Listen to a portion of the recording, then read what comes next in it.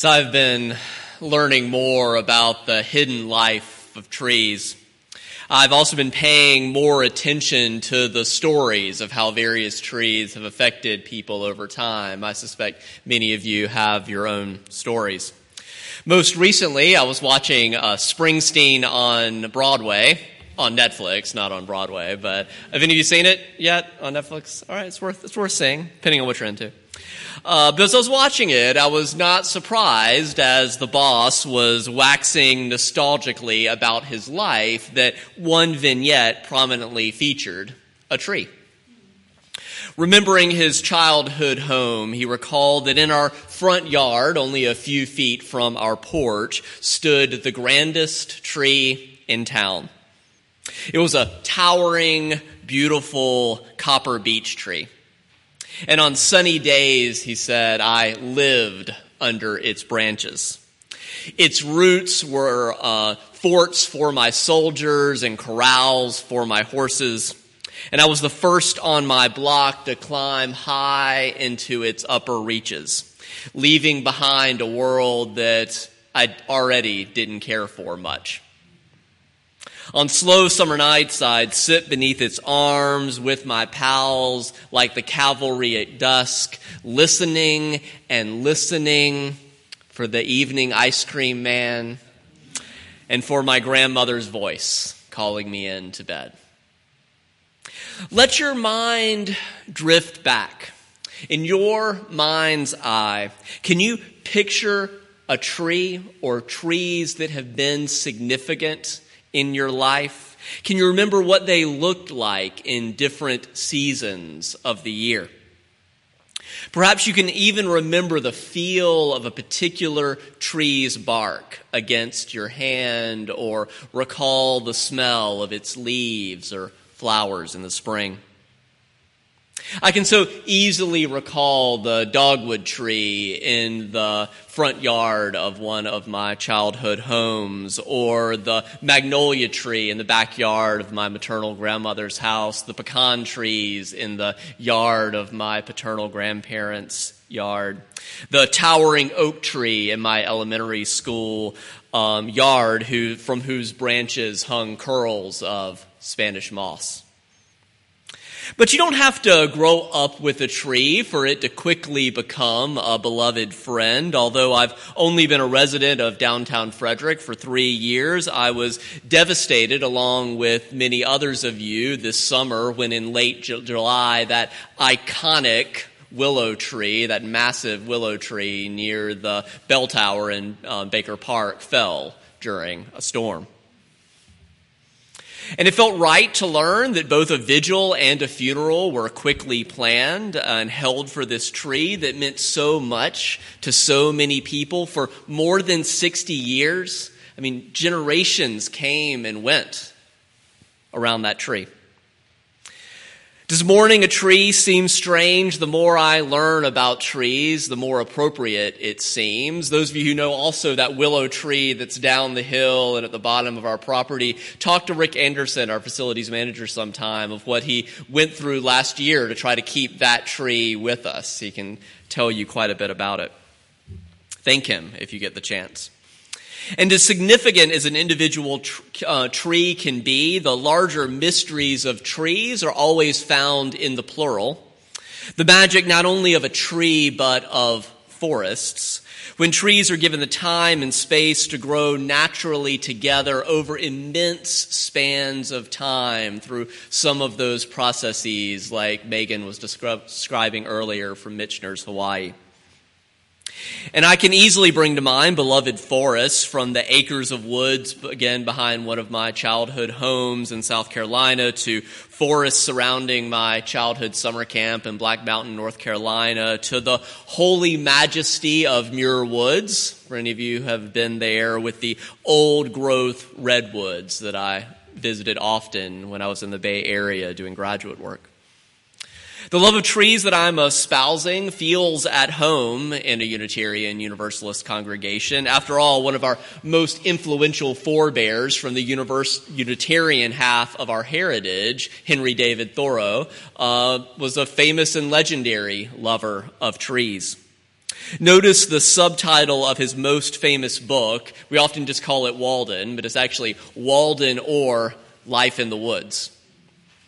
There was a sense as well in which his choice to remain rooted in his beloved hometown of Concord, Massachusetts, that itself emulated the depth, the richness, and the stability of a tree's own rootedness to one particular spot. As Richard Higgins is detailed in his recent book on Thoreau and the Language of Trees, Thoreau wrote prolifically about trees for a quarter century, from 1836 to his premature death in 1861. He observed them closely, he knew them well, he described them and drew them in detail in his journals. He would write about, spending an hour studying one piece of bark to really get to know it.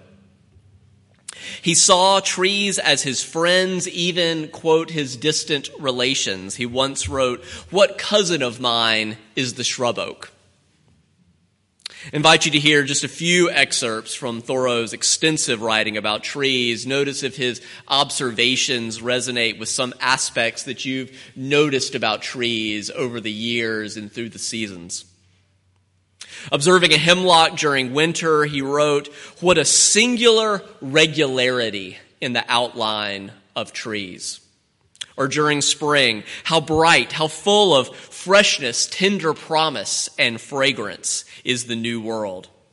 It is remarkable that many beech and chestnut oak leaves, which recently expanded, have already attained their full size, how they lurch themselves forth toward the light. How suddenly in spring Mother Nature spreads her umbrella. Or in summer. Those fugacious universal fragrances of meadows and woods. Maybe you can smell some of that in your mind's nose, I guess. What a glorious crimson fire as you look up to the sunlight and through the thin edges of the scales of a black spruce's cones, so intensely glowing in their cool green beds. Thoreau also wrote movingly of how studying trees in the autumn was teaching him how to die well. He wrote, "How poetically, how like saints or innocent and beneficent beings they give up the ghost." There's so much more to say about Thoreau and trees, but I'll limit myself to sharing with you just one more anecdote that's one of my favorites that speaks about his fierce commitment to preserving forests in their natural states. When Harvard College was appointing a new professor of natural history after Thoreau had graduated from there, he said to him it made no sense that they were hiring someone to lecture on oaks while the best specimens of that tree were all being cut around Massachusetts. He said it is like teaching our children Latin and Greek while burning all the books written in those languages. For those of you who do watch Springsteen on Broadway, there's a similarly poignant bookend to that opening piece he shares about his childhood beloved tree, in which he returns to his hometown as an adult, only to discover that his beloved copper beech tree that meant so much to him because it had existed before him and he thought would exist after him, he comes to discover is now but a stump.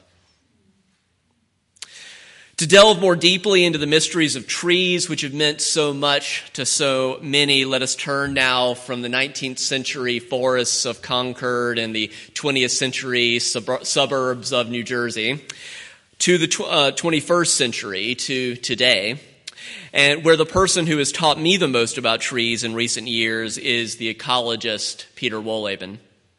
His 2016 book, The Hidden Life of Trees, is one of those remarkable texts that can forever shift the way you perceive and are in the world. Have any of you read The Hidden Life of Trees? Just a few hands. It's very much worth your time. I can't recommend it highly enough. It's quite a short, accessible book, but if you want something even shorter and with pictures, just this year they released an illustrated edition. So full color photos and condensed text. So it can be yours for $23 or whatever. It's quite inexpensive as sort of coffee table books go.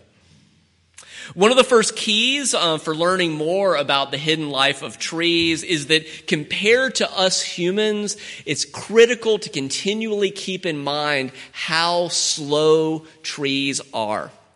A failure to remember that causes us to perceive trees as more inanimate and as having less going on than they actually do. But there's a reason why trees are so slow. One of the oldest trees on earth, it's a spruce in Sweden that's more than 9,500 years old. 9,500 years old. With such a luxury of time on their hands when we don't cut them down, trees can afford to take things at a leisurely pace. The electrical impulses that pass through the roots of trees move at the rate of 1/3 of an inch per second. 1/3 of an inch per second. So this relatively slow pace of trees, again, can make us think that there's less going on than there is. But it turns out that trees use electrical impulses as one of their many methods of communication, of speaking. It's their language, if you will. And it turns out it also includes senses of smell and taste, so to speak, or maybe actually quite literally. Let me explain. If a giraffe starts eating an African acacia, the tree releases a chemical into the air that communicates to other trees that a threat is at hand. As that chemical drifts through the air and reaches other trees, they smell it and are warned of danger. And even before that giraffe can reach them, they begin producing toxic chemicals. Trees deal with insect pests in a slightly different way. There are trees in which the saliva of leaf-eating insects, trees can taste that saliva, and that's what triggers the tree to send out a chemical signal that attracts predators that eat those insects that are eating the tree. Trees may be slow, but they've got a lot going on. More astonishingly still is that the relationship between how trees grow together naturally is quite intricate, even intimate, really. Woolhaven calls it the wood wide web. Trees have evolved to take care of each other. Sometimes they even go so far as to nourish the stump of a felled tree that was felled centuries ago. And we know that it's being nourished because there's no way without leaves and photosynthesis that it would be alive. But through the roots being connected, that stump that should have been centuries long dead is being fed with sugars and other nutrients that can only be created by photosynthesis. But only some such stumps are nourished. Foresters sometimes speculate, are these the parents of the trees that are in the forest today? That also only happens in naturally growing forests. It doesn't happen when you plant trees. It's kind of a violent process that they don't relate to each other in the way that they do when they germinate naturally. To share with you some of the discoveries currently being made about trees, Woolhaven writes that roots, as far as we can tell, are the most important parts of a tree. Conceivably, he says, this is where the tree equivalent of a brain is located. He writes, brain, you ask? Isn't that a bit far-fetched? Possibly, he concedes. But we know that trees can learn. This means they must store experiences somewhere, and therefore there must be some kind of storage mechanism inside the organism. Just where it is, we don't know, but the roots are the part of the tree best suited to that task. Specifically, researchers at the University of Bonn measured electrical signals that led to changes in behavior that were when trees went through what is called a transition zone, so where the soil changed in some way. So if the root encountered toxic substances or impenetrable stones or a greatly saturated soil, it analyzes the situation and transmits through electrical signals the necessary adjustments to the growing tips, and the roots change direction as a result of this communication and steer the root around the critical areas. But it gets more fascinating still. The Australian scientist Dr. Monica Gagliano has published research about mimosas, not the champagne and orange juice cocktail mimosa, but the tropical creeping herb mimosa. Mimosas are much easier to study in laboratory conditions. They grow much faster than most trees. And as I've said already, you can't just uproot trees and put them in the laboratory. They don't grow in the same way, and they also are much slower. So for mimosas, she's learned in this stimulus response test of interacting with the plants using water that the mimosas would remember and apply the lesson that they learned about the stimulus and response even weeks later without any further tests. So something interesting is going on with trees and memory, so to speak, or maybe quite literally, even if we don't fully understand. This has been dismissed by some as an absurd anthropomorphism. Or is it something like taking Darwin's Descent of Man quite seriously, the tree of life, if you will, of which we are all a part, that if we have evolved to have brains, is that not because other aspects of this great web of life we're connected to have rudimentary aspects of the same thing? Some of you will recall the sermon I preached about octopuses a few years ago. Go back and look at that for more about this web of life. The upshot is that the hidden life of trees is much more nuanced and complex than at least I was taught about in school. And there's a lot going on, especially again in those root networks beneath the soil. I hope I've at least inspired you to be curious to learn a little more. Wohlleben writes, I encourage you to look around where you live. What dramas are being played out in the wooded areas around you that you can explore? How are commerce and survival balanced in the forest and the woodlands that you know? Slow down, he writes. Go to the forest, take a deep breath, and then just look around. What do you see? How do you feel? Be prepared to be surprised. Along those lines, I recently learned that less than a tenth of a mile from my house, measuring 77 feet in height and 11 feet in trunk circumference, is the largest sugarberry tree in the state of Maryland. It's nestled in 3rd Street Park, just between Pastaro's Pizza and St. John's Cemetery. I passed this tree countless times without realizing quite how remarkable and worth knowing about it is. Another tree worth noticing is the English elm at Frederick High School, or some of you may have walked down 2nd Street near Market slow enough to notice a plaque that the oldest and largest ginkgo tree in the United States is right there on 2nd Street between Market and Bentz. And these big solo trees, they are impressive, but again, one of the most important takeaways from the hidden life of trees is that these isolated trees are nothing compared to the magic that happens naturally in and amongst trees of old-growth forests, which desperately need our protection and support. In the words of the environmental prophet Wendell Berry, invest in the millennium, plant sequoias. Say that your main crop is the forest that you did not plant, that you will not live to harvest. Say that the leaves are harvested when they have rotted into mold. Call that prophet and prophesy such returns. Put your faith in the 2 inches of humus that will build under the trees every 1,000 years. He ends this poem. It's titled The Mad Farmer Liberation Front. It's very much worth reading in full, but the final 2 words that end it are practice resurrection. For Berry, planting and protecting and things like of old growth forests, that's a major part of what genuine resurrection for this planet would look like. And even as naturally occurring old-growth forests are the ideal, there are interim steps we can take in the meantime. In a few weeks, you'll be hearing more about an opportunity organized by the Multi-Faith Alliance of Climate Stewards of Frederick County. Their acronym is MACS, M-A-C-S, of which this congregation is a part. MACS is setting a goal of planting 1,000 trees over 2 weekends this spring, probably in late March, early April. They're partnering with an organization called StreamLink. They're going to dig the holes and bring us the trees. And MAC will be recruiting volunteers from local congregations, such as this one, willing to work even just 2 hours to plant those trees. And the more volunteers we receive, we might be able to up that goal from beyond 1,000.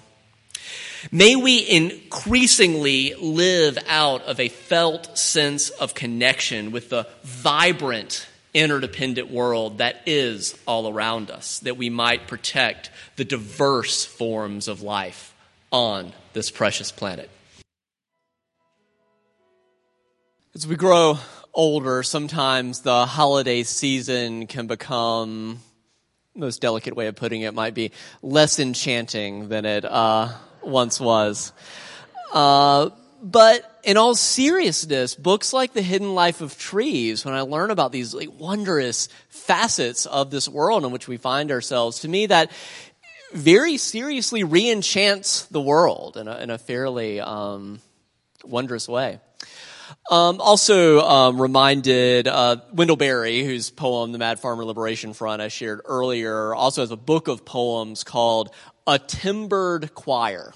So unlike our human choir that will be here tomorrow night singing, he said a timbered choir. So it's a book of what he calls Sabbath poems that he wrote while playing hooky from church. And so, wrote about being this was the poems he wrote. And it's what I sometimes think of. I'll sometimes talk to the leadership of the congregation that our challenge here, one of them, is being better than brunch, right? It's being, and it's also being better than nature, right? Nature's pretty great. But I do hope that part of what we're doing here, even if we do get you here, is that we inspire you to go back out into the world in ways that are different, including spending more time in nature, which can be deeply healing and therapeutic on many levels. The final thing I'll share, the philosopher Wittgenstein famously said, don't think, look. Don't think, look. And what he meant by that is don't think you know what's out there in the forest. Actually, go see and allow yourself to potentially be surprised. That's part, if any of you read The Hidden Life of Trees, you'll see that part of how Peter Wohleben opens that book is by how surprised he became as he was digging around and kind of noticing the stump and then realizing it was still alive. And he was like, how can that be? And just all the ways in which he's been surprised by nature in these really delightful ways. So as you continue your journey through this week and in the days and weeks to come, may you continue your journey in love. Care for one another and care for this earth, right? Do justice, make peace. As you go, whatever taste or touch you've had in this time and place of hope, of love, of peace or joy, that goes with you out into the world. We're different for having spent this time together. May you live boldly. May you live with thanksgiving.